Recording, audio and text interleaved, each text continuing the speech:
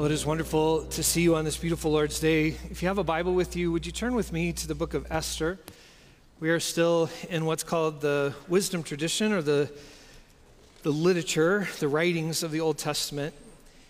And a few weeks ago, we got to the one text in the Revised Common Lectionary during the 3-year cycle out of Song of Solomon. Today, we are in the one text from the book of Esther. And so if you will find Esther, and by the way, if you are new and you don't have a Bible, it would be the greatest privilege for us to be able to get you one. But if you can't find Esther this morning, if you'll find Psalms, and then just go a couple to the left, you'll find it there, Esther chapter 4. By the way, when Deb and I were first dating, Debbie was a brand new Christian. And actually, Tammy Bullock, who was part of the church in Seattle where Debbie met the Lord, Tammy bought Debbie her first Bible. And so while we were dating, I was trying to teach Deb how to kind of find all the different texts in the Bible. And one of my jobs as youth minister was to read one of the scripture texts each Sunday. And one Sunday, I got one of those friendship and worship cards. Do you remember those? Those cards that were neither friendly or worshipful anytime I ever got one. But somebody gave me a card that said, Pastor Scott, would you, when you tell us what the text is, would you wait for just a moment so we can find it? So I always had that in the back of my mind.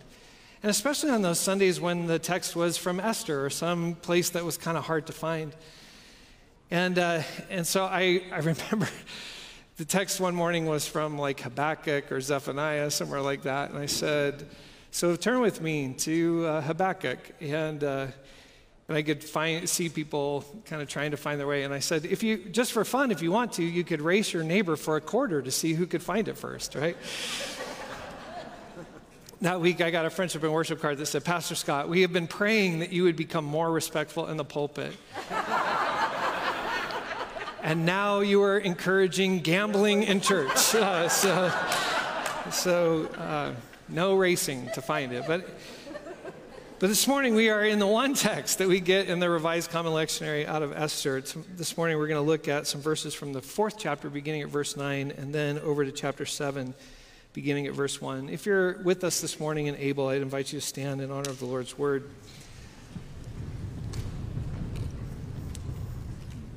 This is Esther 4, beginning at verse 9. Hathach came back and told Esther what Mordecai had said. In reply, Esther ordered Hathach to tell Mordecai, all the king's officials and the people in his provinces know that there's a single law in a case like this. Any man or woman who comes to the king in the inner courtyard without being called is to be put to death. Only the person to whom the king holds out the gold scepter may live. In my case, I haven't been called to come to the king for the past 30 days. When they told Mordecai Esther's words, he had them respond to Esther. Don't think for 1 minute that unlike all the other Jews, you'll come out of this alive simply because you are in the palace. In fact, if you don't speak up at this very important time, relief and rescue will appear for the Jews from another place, but you and your family will die. But this is the key line. But who knows? Maybe it was for a moment like this that you came to be part of the royal family. And now to chapter 7, verse 1. When the king and Haman came in for the banquet with Queen Esther, the king said to her, this is the second day we've met for wine. What is your wish, Queen Esther? I'll give it to you. What do you want? I'll do anything, even give you half the kingdom. Queen Esther answered, if I please the king, and if the king wishes, give me my life, that's my wish, and the lives of my people too, that's my desire. We have been sold, I and my people, to be wiped out, killed, and destroyed. If we simply had been sold as male and female slaves, I would have said nothing, but no enemy can compensate the king for this kind of damage. King Ahasuerus said to Queen Esther, who is this person, and where is he? Who would dare to do such a thing? Esther replied, a man who hates an enemy. He was in the room. This wicked Haman. Haman, rightfully, was overcome with terror in the presence of the king and queen. And then to verse 9.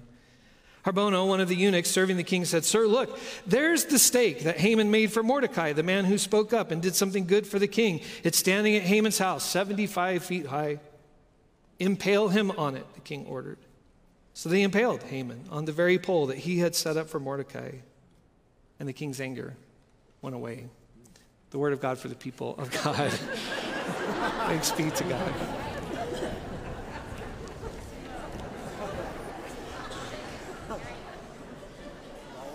It's very funny. Middleton had that exact same reaction about 45 minutes ago. We joked that maybe it should be thanks be to God with a question mark.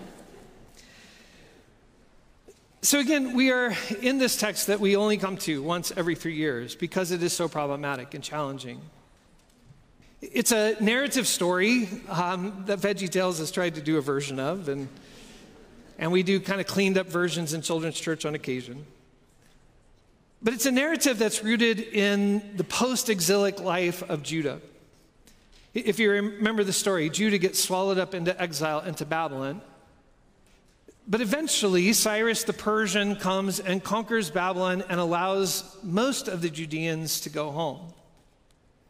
But this story actually derives from some remnants, some folks who didn't get to go home, some people who are still in the land occupied by Persia, in this case, in a region called Susa. People who are isolated and alone, far from Jerusalem, trying to keep a particular way of life alive in a foreign world. It's a problematic soap opera of a story filled with intrigue, violence, sexual overtones, and gendered power plays. One of the most problematic parts of the book is that in its Hebrew form, and by the way, in what's called the Apocrypha, there's some additions to the book of Esther in Greek. And in many ways, those additions try to correct what are the problems in Hebrew. And the big problem in the Hebrew form, which is the form almost all of us, I think, have in front of us in our translations, is that God never shows up. There's no mention of God anywhere in the text. Strange to have a biblical text in which God is absent. And so this morning, let me kind of quickly, if you have your Bible in front of you, I'm just going to run through Esther really quick because it's important that we know the story. So buckle your seatbelts. Here we go. In chapter 1, the book opens with a 6-month party, thrown by Ahasuerus to demonstrate his power and wealth in the region of Susa. The story is told from the perspective of remnant Jews living under the reign of Persia. As the festival comes to an end, King Ahasuerus wants his queen Vashti to come and show off her beauty. She, rightly, decides she doesn't want to be paraded in front of all of his friends and refuses.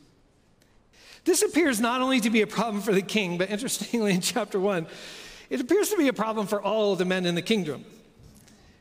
For they believe that if the queen starts rebelling publicly, perhaps all of the women in the land will start rebelling. Welcome to the 21st century. So the king banishes Vashti from his presence, right? So chapter 2. A beauty contest is thrown in all 127 provinces so that the king can choose a new queen. In the capital city lives a beautiful Jewish girl named Hadassah. That's very important. Her name is Hadassah. That is her Hebrew name. Her Persian name is Esther. She is an orphan raised by her uncle Mordecai, one of the leaders of the Jewish people in exile. When she's taken away, Mordecai warns her not to reveal her identity. The name, by the way, and this is another important point today, the name Hadassah in Hebrew means darkness. And the name Esther is related to a Hebrew word for to hide. She's going to hide her identity. While Mordecai does not reveal his connection to Esther, he visits her regularly to check in on her well-being. One day he overhears 2 men plotting the king's assassination and informs Esther so she can warn the king. The 2 conspirators are caught and executed, and Mordecai is honored by the king by having his name and story written in the book of Chronicles. Now the 3rd chapter. In the meantime, King Ahasuerus appoints Haman the Agagite, who is an Amalekite, by the way, and that's important because Amalekites and Jews have a bad history together.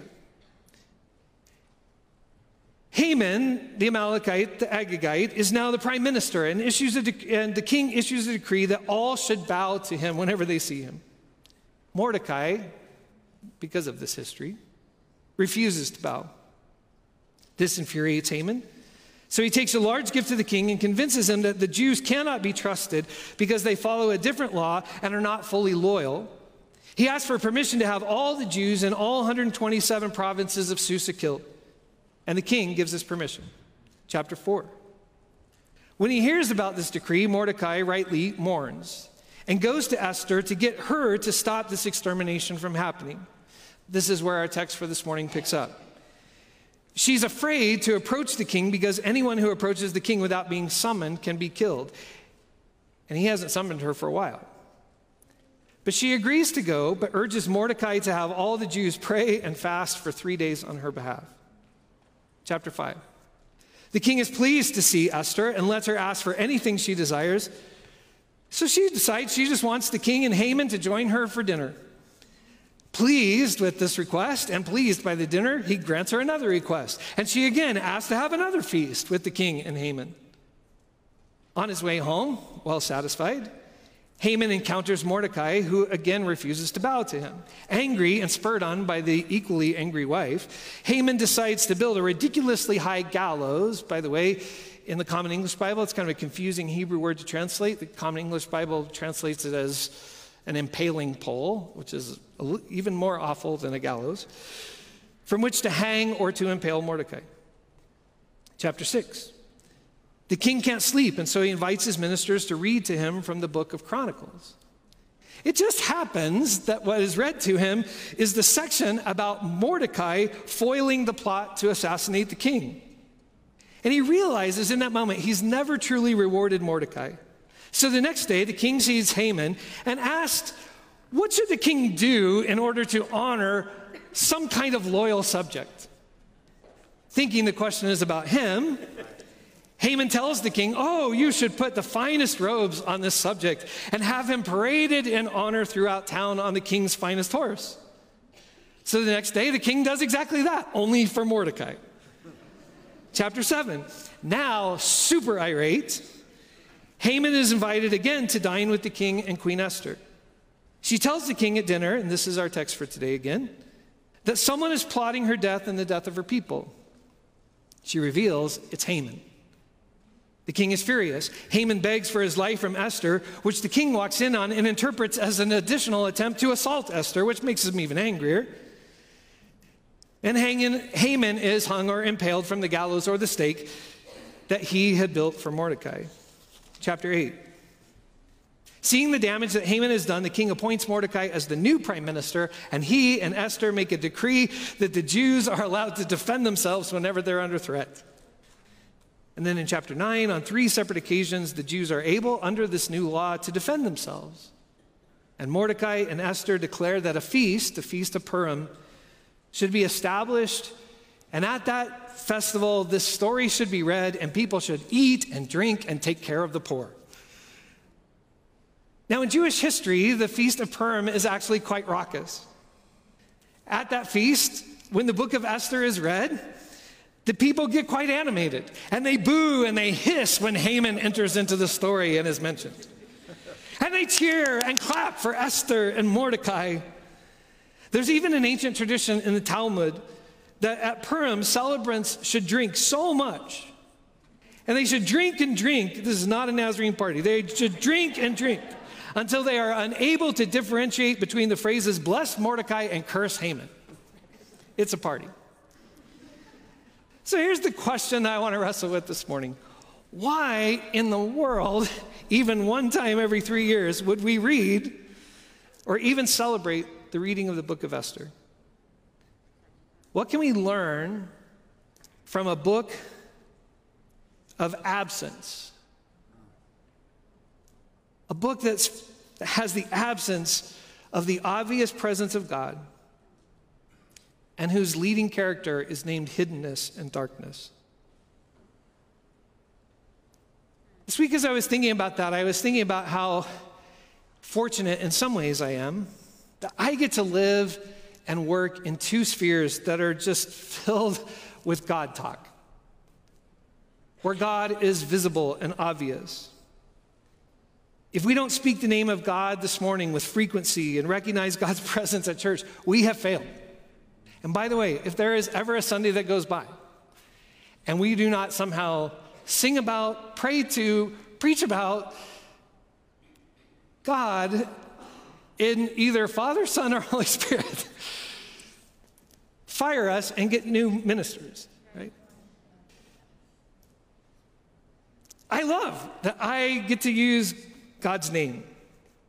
And I even love that in the other third of my life, when I get to walk across the street and teach students at the university. I love even there, Jesus gets his own statue right in the middle of the campus. And so in my occupation, it's not the lack of God talk that is the problem. In my occupation, it's conflicts between those who use God talk a lot and whether we're using God talk rightly or not. And we can get in good fights about that. But that is not the case for many of you present or watching this morning. In an increasingly secular world, you find yourself in settings where your faith is not taken for granted, where God's name is not regularly spoken, and where, if you're honest today, it feels like you must exist as a Christian more often than not in darkness and in hiddenness. I've joked with you before that sometimes when I'm with my golf buddies and it's just two of us or three of us and we get matched up with somebody, eventually they ask us what we do. And my friends tease me that my first inclination, and I hope this is not, I don't think, a confession of sin this morning, but when I'm asked on a plane or somewhere, what do you do? I have to admit, my first inclination is to say, I'm an ethicist. In part because it gets people to talk. And they'll say, how interesting. I'm not sure I've met one. And I say, well, there's only 3 of us in the world. It's not just that if I say I'm a pastor that it just shuts down the conversation often or opens it up in strange ways. But I actually think it's an impulse that I have to live so often in the obvious framework of God talk that every once in a while I just want to be part of that common world where sometimes the presence of God is hidden. Perhaps God is not completely hidden in the text. In chapter 4, Mordecai tells Esther that, in our text for this morning, that if she doesn't help, and it's a fascinating way he puts it, deliverance will come, but quote unquote, from another place. Haman, or Mordecai, is certain that deliverance, that salvation will come for those people, likely out of the belief that God has made a covenant with them. Deliverance will come, but it will come from some other place if Esther doesn't react. And then later in chapter 6, Haman is warned by his friends that if Mordecai is from the Jewish people, quote, you will not prevail against him. Perhaps the God hidden in darkness in Susa is also at work redeeming his people and bringing about justice and goodness. And even those living in Susa seem to recognize and acknowledge that. One of my favorite books from the last couple of decades, I think it was written 11 years ago or came out 11 years ago, is a book by James Davison Hunter. It's actually a sociology text. James Davison Hunter is a sociologist. The title of the book is To Change the World: The Irony, Tragedy, and Possibility of Christianity in the Late Modern World. If you ever come into my office, there are books everywhere, and some of them are on shelves. But I have books everywhere, and oftentimes people walk in my office, and the first thing they say is, oh, books, right? And then they often will ask this question, have you read all these books? A friend years ago taught me that the right answer to that question is, some of them twice. Think about that for a minute. But anyway, some of them twice. This is one of those books to which that is an honest answer. Some of them twice or 3 times. I love this book. In this book, Hunter, again, a sociologist, argues that Christians rightly want to change the world. But however, in the past few decades, Christians have too often viewed the political sphere as the place to try to make societal change. And in a long essay, he argues for a number of reasons that as little bit helpful as that has been, that in reality, it probably hasn't helped that much, and in fact has in some ways made the problems worse and the positions of people more polarized in the world. And so Hunter, in response, argues that societal change is slow and it takes a long time. And this is an important point. It happens, he argues, not from below, but actually from above. from positions of public, rather than political, from positions of public positions of influence and power. And thus, for Hunter, the primary problem Christians have faced is that we have focused too much on the political, but we have often avoided positions of cultural influence. I'm going to tell you my favorite joke today, and some of you aren't going to get it, and some of you aren't going to think it's funny, but it's an amazing joke. So I've told you that years ago in LA, I got to be part of a kind of regular meeting of Jewish leaders, Catholic leaders, and Protestant leaders in Los Angeles.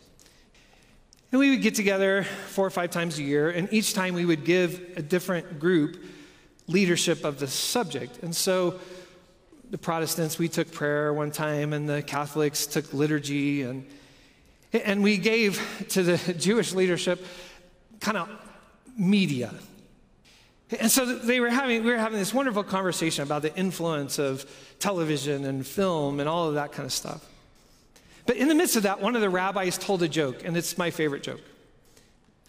The rabbi said, about 70 years ago, 80 years ago, there were a group of Jewish leaders who were very concerned about the direction politics was taking in America. They were very concerned about the direction finance was taking in America. And they were very concerned about this new thing called Hollywood. And so there was a whole bunch of them, and they met together for weeks, and they prayed together. And after that time was over, a third of them ran for office and moved to DC, a third of them got MBAs and moved to Wall Street, and a third of them went to film school and moved to Hollywood. He said about 50 years later, a group of evangelical Christians got together. Very concerned about politics, very concerned about finance, very concerned about media. And they too spent weeks praying together. And at the end of their time together, they all moved to Colorado Springs. Now, some of you won't get that joke, and it's okay. That is a hysterical joke. But the point the rabbi was making is he was looking quite prophetically at folks like me and saying, you guys think that your role is to yell at the world, not to change it. And somehow that if you isolate yourselves and protest at the world, that somehow it will change.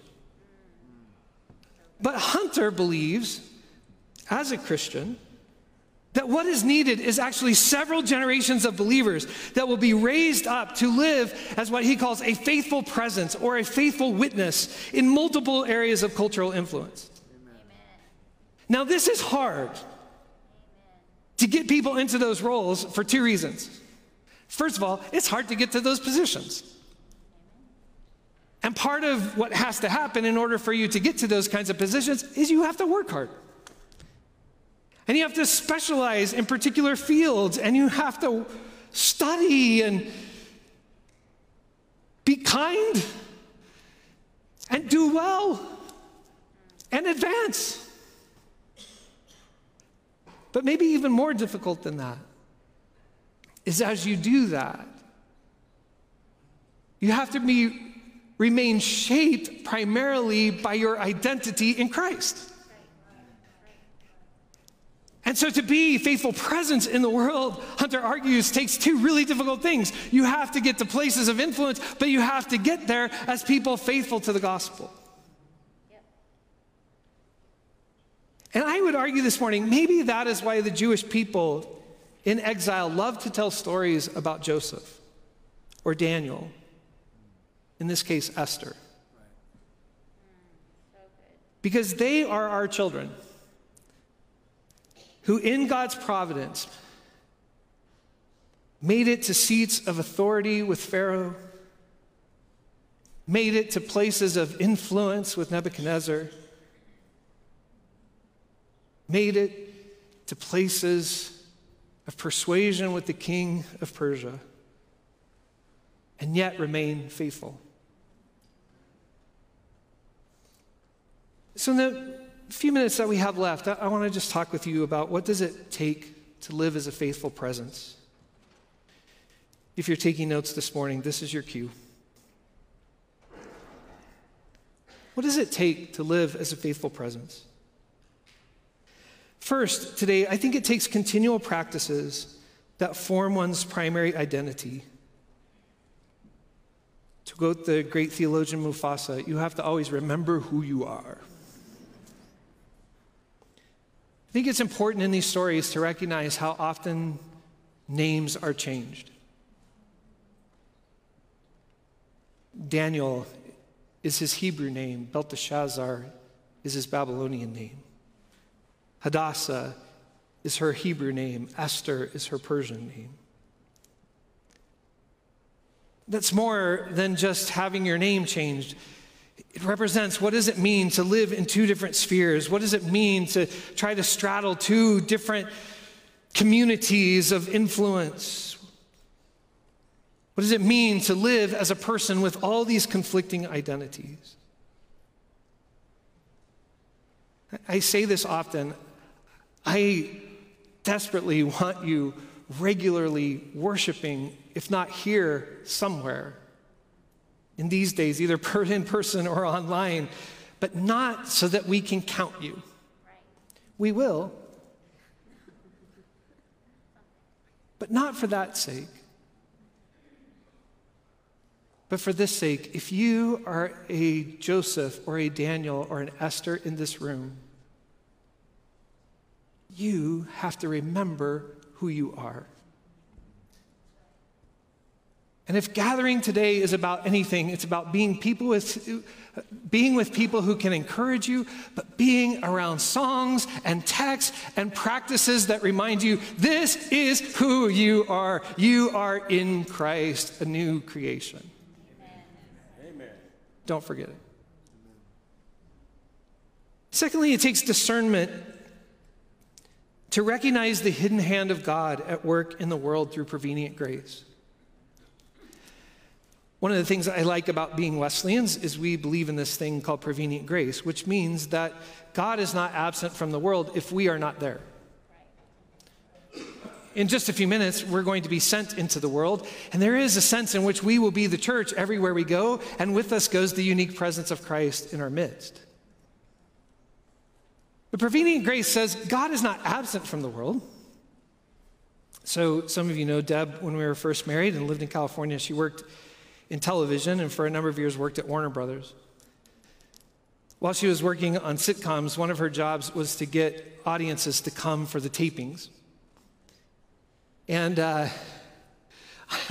one week she invited this group of kids who are part of a Christian film school in LA. And if you've ever been to a taping, you know that it's kind of a long night. They usually shoot every scene at least twice. And they always have a comedian or audience warm-up to try to make sure you're still laughing and you haven't fallen asleep. We could use one of those in church. But somebody who keeps the audience kind of fresh. Well, during one of the breaks, this comedian was interviewing folks that were there and came across these students from this Christian film school. And I forget his name, but he grabbed this kid. And he said, "Tell me who you are and what you're doing here." And he goes, "My name is so-and-so, and I'm from Iowa, and I've moved out here to infiltrate the industry for Jesus," right? I just could see Debbie on the floor going, "Yeah." She and I often prayed about even the fact that how great it was that God had placed her in a position to be at Warner Brothers each day. But God is not absent from that studio, as secular and as worldly as it is. Every square inch of the creation belongs to Him. Amen. Amen. And God was at work, and Debbie's job was to do well and to be a good worker and to be creative, but it was also to go to Warner Brothers each day with the eyes of a master detective, to see the hand of God at work and to be faithful to participate in that work. Amen. And so we need those eyes that don't see ourselves as infiltrators of the world, help the world, but as people who are responding to the God who is at work there. Thirdly, more often than not, the work that we're called to will show up in forms of liberation and acts of justice and mercy. Amen. It is important in the three texts that I've mentioned this morning to remember when Joseph came to power, it was to save a people who are starving. When Daniel came to influence, it was because of forces that were oppressing his people. And for Esther too, the call came in this moment to speak into, to be an instrument for redemption in the midst of oppression, and to be a voice for justice in the midst of an empire gone crazy. This is an important point. There's a saying from John Wesley that we love to quote, and it's a good one. John Wesley's advice to all of you in various fields is make all you can, save all you can, and give all you can. Write that down. Make all you can, save all you can, give all you can. That is wonderful advice. But I think sometimes in the Christian tradition, we have said to people who work in spheres that don't have a lot of God talk in them, your primary role is to make all you can, save all you can, and then come back and give all you can. Which is great. And if you get a chance, throw a Bible study and maybe talk to somebody about Jesus over lunch. Please hear me this morning. All of those things are great. But in these situations, a people who are called to be instruments of change in the world are a people who, in all of those spheres, recognize that we serve a God who always hears the cries of the oppressed. And bear within us then a call to participate in the goodness, reconciliation, justice, and mercy of God. Which leads me to my fourth thing. Sometimes that takes courage to stand in moments of resistance. Again, the key text from Esther this morning, Esther 4, is when Mordecai says to her, who knows? Maybe this whole crazy beauty pageant thing, maybe this whole elevation of you in the palace, maybe all of that was meant for this moment, for this time. I need to say something to those of you in various fields of cultural influence. I don't have the moral authority this morning to tell you when that time is, or to tell you when you should lay everything on the line for the sake of X, Y, or Z. I get to live in a sphere where we do God talk. Amen. And unfortunately, at times, hurt each other in that.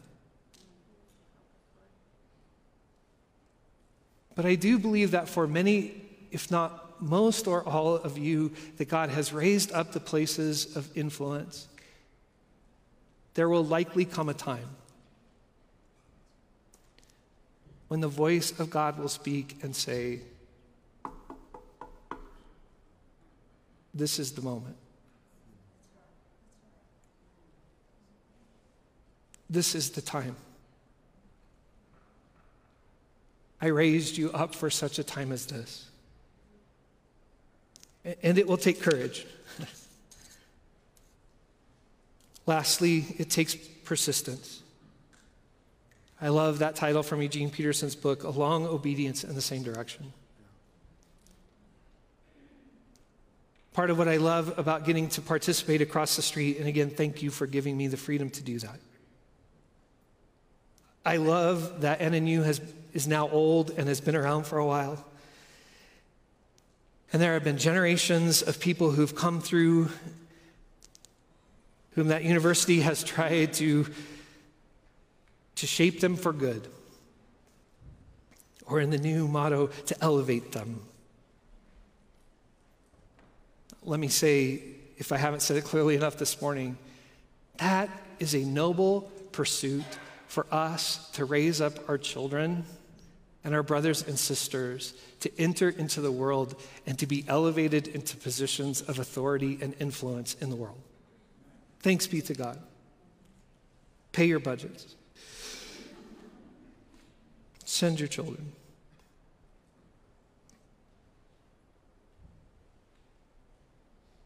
But as Hunter loves to say, the world changes slowly. And it takes a people who are a faithful presence, who persist in doing the things God has called us to do. And so let me close this morning by saying I'm really proud of these accumulating years of pastoral ministry and accumulating years of shaping the next generation of good God talkers. I love this semester, by the way, I get to teach preaching. And so I'm trying to help people like Riley be better at God talk. There's only so much you can do, really. No, I'm just kidding. He's awesome. One of my proudest moments, a few years ago, we had a denominational gathering, and I was asked to speak at. And as soon as it was over, I went out into the lobby, and about 20 former students gathered around who are all in ministry and doing mostly well. And it was I love that. I love that I get to do that. But each semester, my favorite course actually to get to teach, as much as I love shaping those who are going into ministry, my preferred course is actually a course called Intro to Theology, or in my SNU days was Intro to Christian Thought. Because it's my chance to get to talk to students who are likely not going into ministry, but going into all sorts of other fields to which God has called them. And it's my chance to get to mess with them a bit. A chance to get them to fall in love with Jesus, the mission that he has given them in their life. I was thinking about, and I love that social media has made it possible for me to keep in touch and stalk some of my former students and friends. It's a beautiful gift. When I was teaching at SNU, we lived on campus for a while, and Deb got really sick and was sick for several days. And one morning, the boys were little, and they were screaming and crying, and Debbie was not being good at being sick. And I went to my class a bit exasperated. And the students looked at me. It was my Christian Thought class. Students looked at me and said, "Dr. Daniels, are you okay?" I said, "No." My kids are a nightmare, and my wife is sick. This young woman, as soon as class was over, walked over. She knew where we lived, knocked on the door, and said, "Hi, can I help?" She became like a second daughter to us. We didn't have a first one yet, but she became like a daughter to us. Today, she's a leading OBGYN in the state of Oklahoma. So proud of her. But not just proud of what she's accomplished in her career. She is a warrior for the poor. And I have to say, sometimes she's as frustrated with the church as she is happy with it. But I want to say this morning, Dr. Lydia, please keep pushing. Amen. In those years, there was a little gal who would come to Debbie's small group and just chat and chat and chat and cry and cry and cry about her relationships and wanting to be a disciple of Jesus. We love that girl. Today, she is a journalist in Dallas, using her writing to strengthen the community and using her writing to call to justice systems that are unjust. Amen.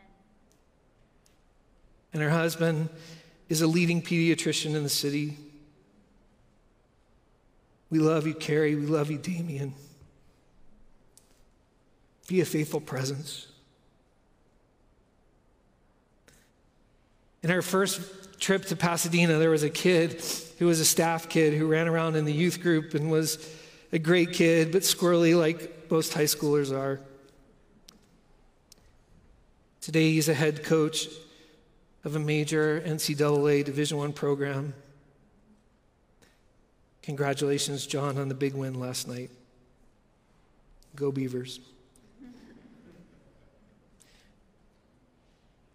couple years ago on our anniversary, Deb and I went to San Francisco. We decided it was time to see what this whole Hamilton thing was all about. So we went to see it, and a young man named Darnell, who'd been a student at APU and an amazing voice and super talented, and had traveled with me to South Africa as part of a big conference to lead worship. There was Darnell playing George Washington in the production. Continue to be a light in that place, Darnell. A sweet, dear, lovely young woman who has extended family in this church, who left the university and became a success at Sesame Street and then has climbed the ladder of Google and now works to help the internet be a safer place. Oh, may it be so. Congratulations on your wedding, Mindy. Keep at it. When I was a youth director, one of my favorite quizzers was this tiny little girl who could hardly hold the jump seat down. So sweet, so talented. And today she is a major finance advisor, private wealth advisor in Seattle. I wish she could take care of my money, but it's missing at least 2 zeros, probably 3. She joins us almost every week online. I want to say, I love you, Tracy. I could keep going. I have friends, former congregants, young people who are now aerospace engineers, pop stars, orchestrators for films, writers, directors, lawyers, politicians. There are folks in this room who are public school administrators, builders and realtors, insurance agents, medical specialists, military leaders, agricultural innovators, protectors of natural resources. The list goes on and on. The gospel text for this morning is from Mark. It's where Jesus says, "You are the salt of the earth." Amen. You are the salt of the earth. And so take as much of this as you can this morning from somebody who's a professional God talker. I truly don't understand what it means to go into a world each day, and at many levels to feel like you are a Christ bearer whose name is hidden in darkness. To navigate the challenges of all of the industries in a very broken world. But I want to say to you this morning, you are our Joseph. You are our Daniel. You are our Esthers. And for you who are students, our hope, our prayer is that God would give you a passion for something that would help you to thrive and to get to places of influence, and that you would be a faithful presence there. And I don't know when the moment will come, but it will likely come. When for just such a moment, God has called you to be an instrument, to be salt in a world devoid of saltiness. Light in a world filled with darkness. This morning as we close, I would love to ask for a privilege, and this is one of those, there are moments when as a pastor you think, I'm going to try something, and this could be a major fail, and we're never doing this again. But some of you this morning, God has brought to places of influence. And you know you are a Joseph, you are a Daniel, you are an Esther. And you know the challenges are real. And you need a community of faith that acknowledges who you are and prays for God's direction and discernment in what you do. And there are some students here who feel that tug and who feel that call. And there are some of you this morning who have sons and daughters and grandsons and granddaughters, and their pictures are on your refrigerator, and you're so proud of them, you can hardly stop talking about them, but you know the challenges that they face. And this morning, you would love to represent them and invite a community of faith to pray for God's blessing and discernment in their life. And so if you fit one of those categories, if you are somebody who is in that position, if you're somebody who is young and feels drawn to that, if you're somebody who has one of those in your life and you want to represent them, I would love, as I close in prayer this morning, for you just to stand where you are and let us to pray for you. And if you're online this morning, if that's you, if you would just say in the chat bar something like, "Pray for me," exclamation point, exclamation point, exclamation point. God, help me. God, help so-and-so. We'd love to include you in that prayer. And so if that's you this morning, would you stand and let me pray a prayer of blessing upon you today?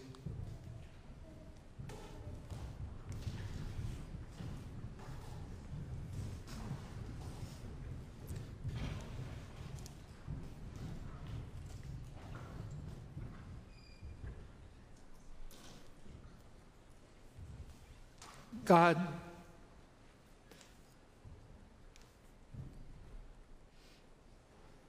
we come today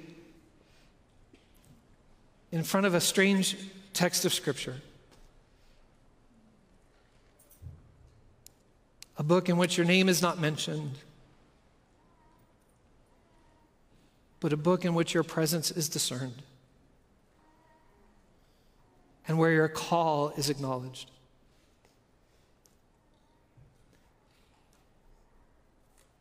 I pray this morning for some of these sisters and brothers in this room who by your grace you have elevated to places of influence in this community and in this world.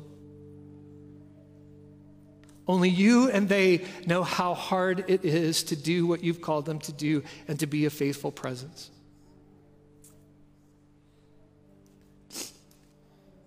I pray for some young people here that you would capture them by a vision to become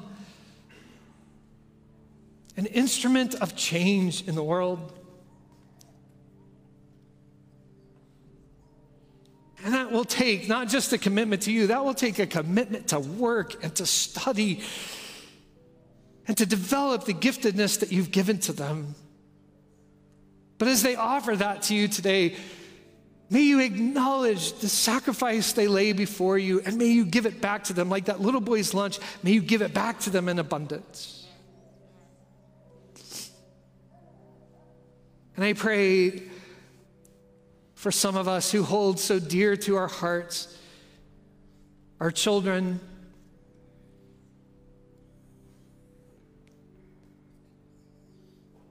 who are trying to discover where you want them to go. And they're headed into places where the Word of God is rare and where the need for discernment is great. And for the empowerment of your Spirit is a necessity. And so bless. And I pray, God, there may be one or two in this room. I don't know if this is the moment, but where you are helping them to see the things that break your heart in the place where they are. And you, I convinced, you do not invite us to go chasing after every cross to die on. But there may be one or two online or in this room today whom this is your word to them today from the lips of Mordecai. Perhaps you were raised up for this moment. Give them courage today and give them a community that loves and embraces and not just cheers them on, but has their back. May we be that kind of family to each other today. And so bless us. Make us your Josephs and your Daniels and your Esthers. keep our true identity connected to you, but may you be glorified in our lives. For it's in Jesus' name we pray. And God's people said, amen. Let's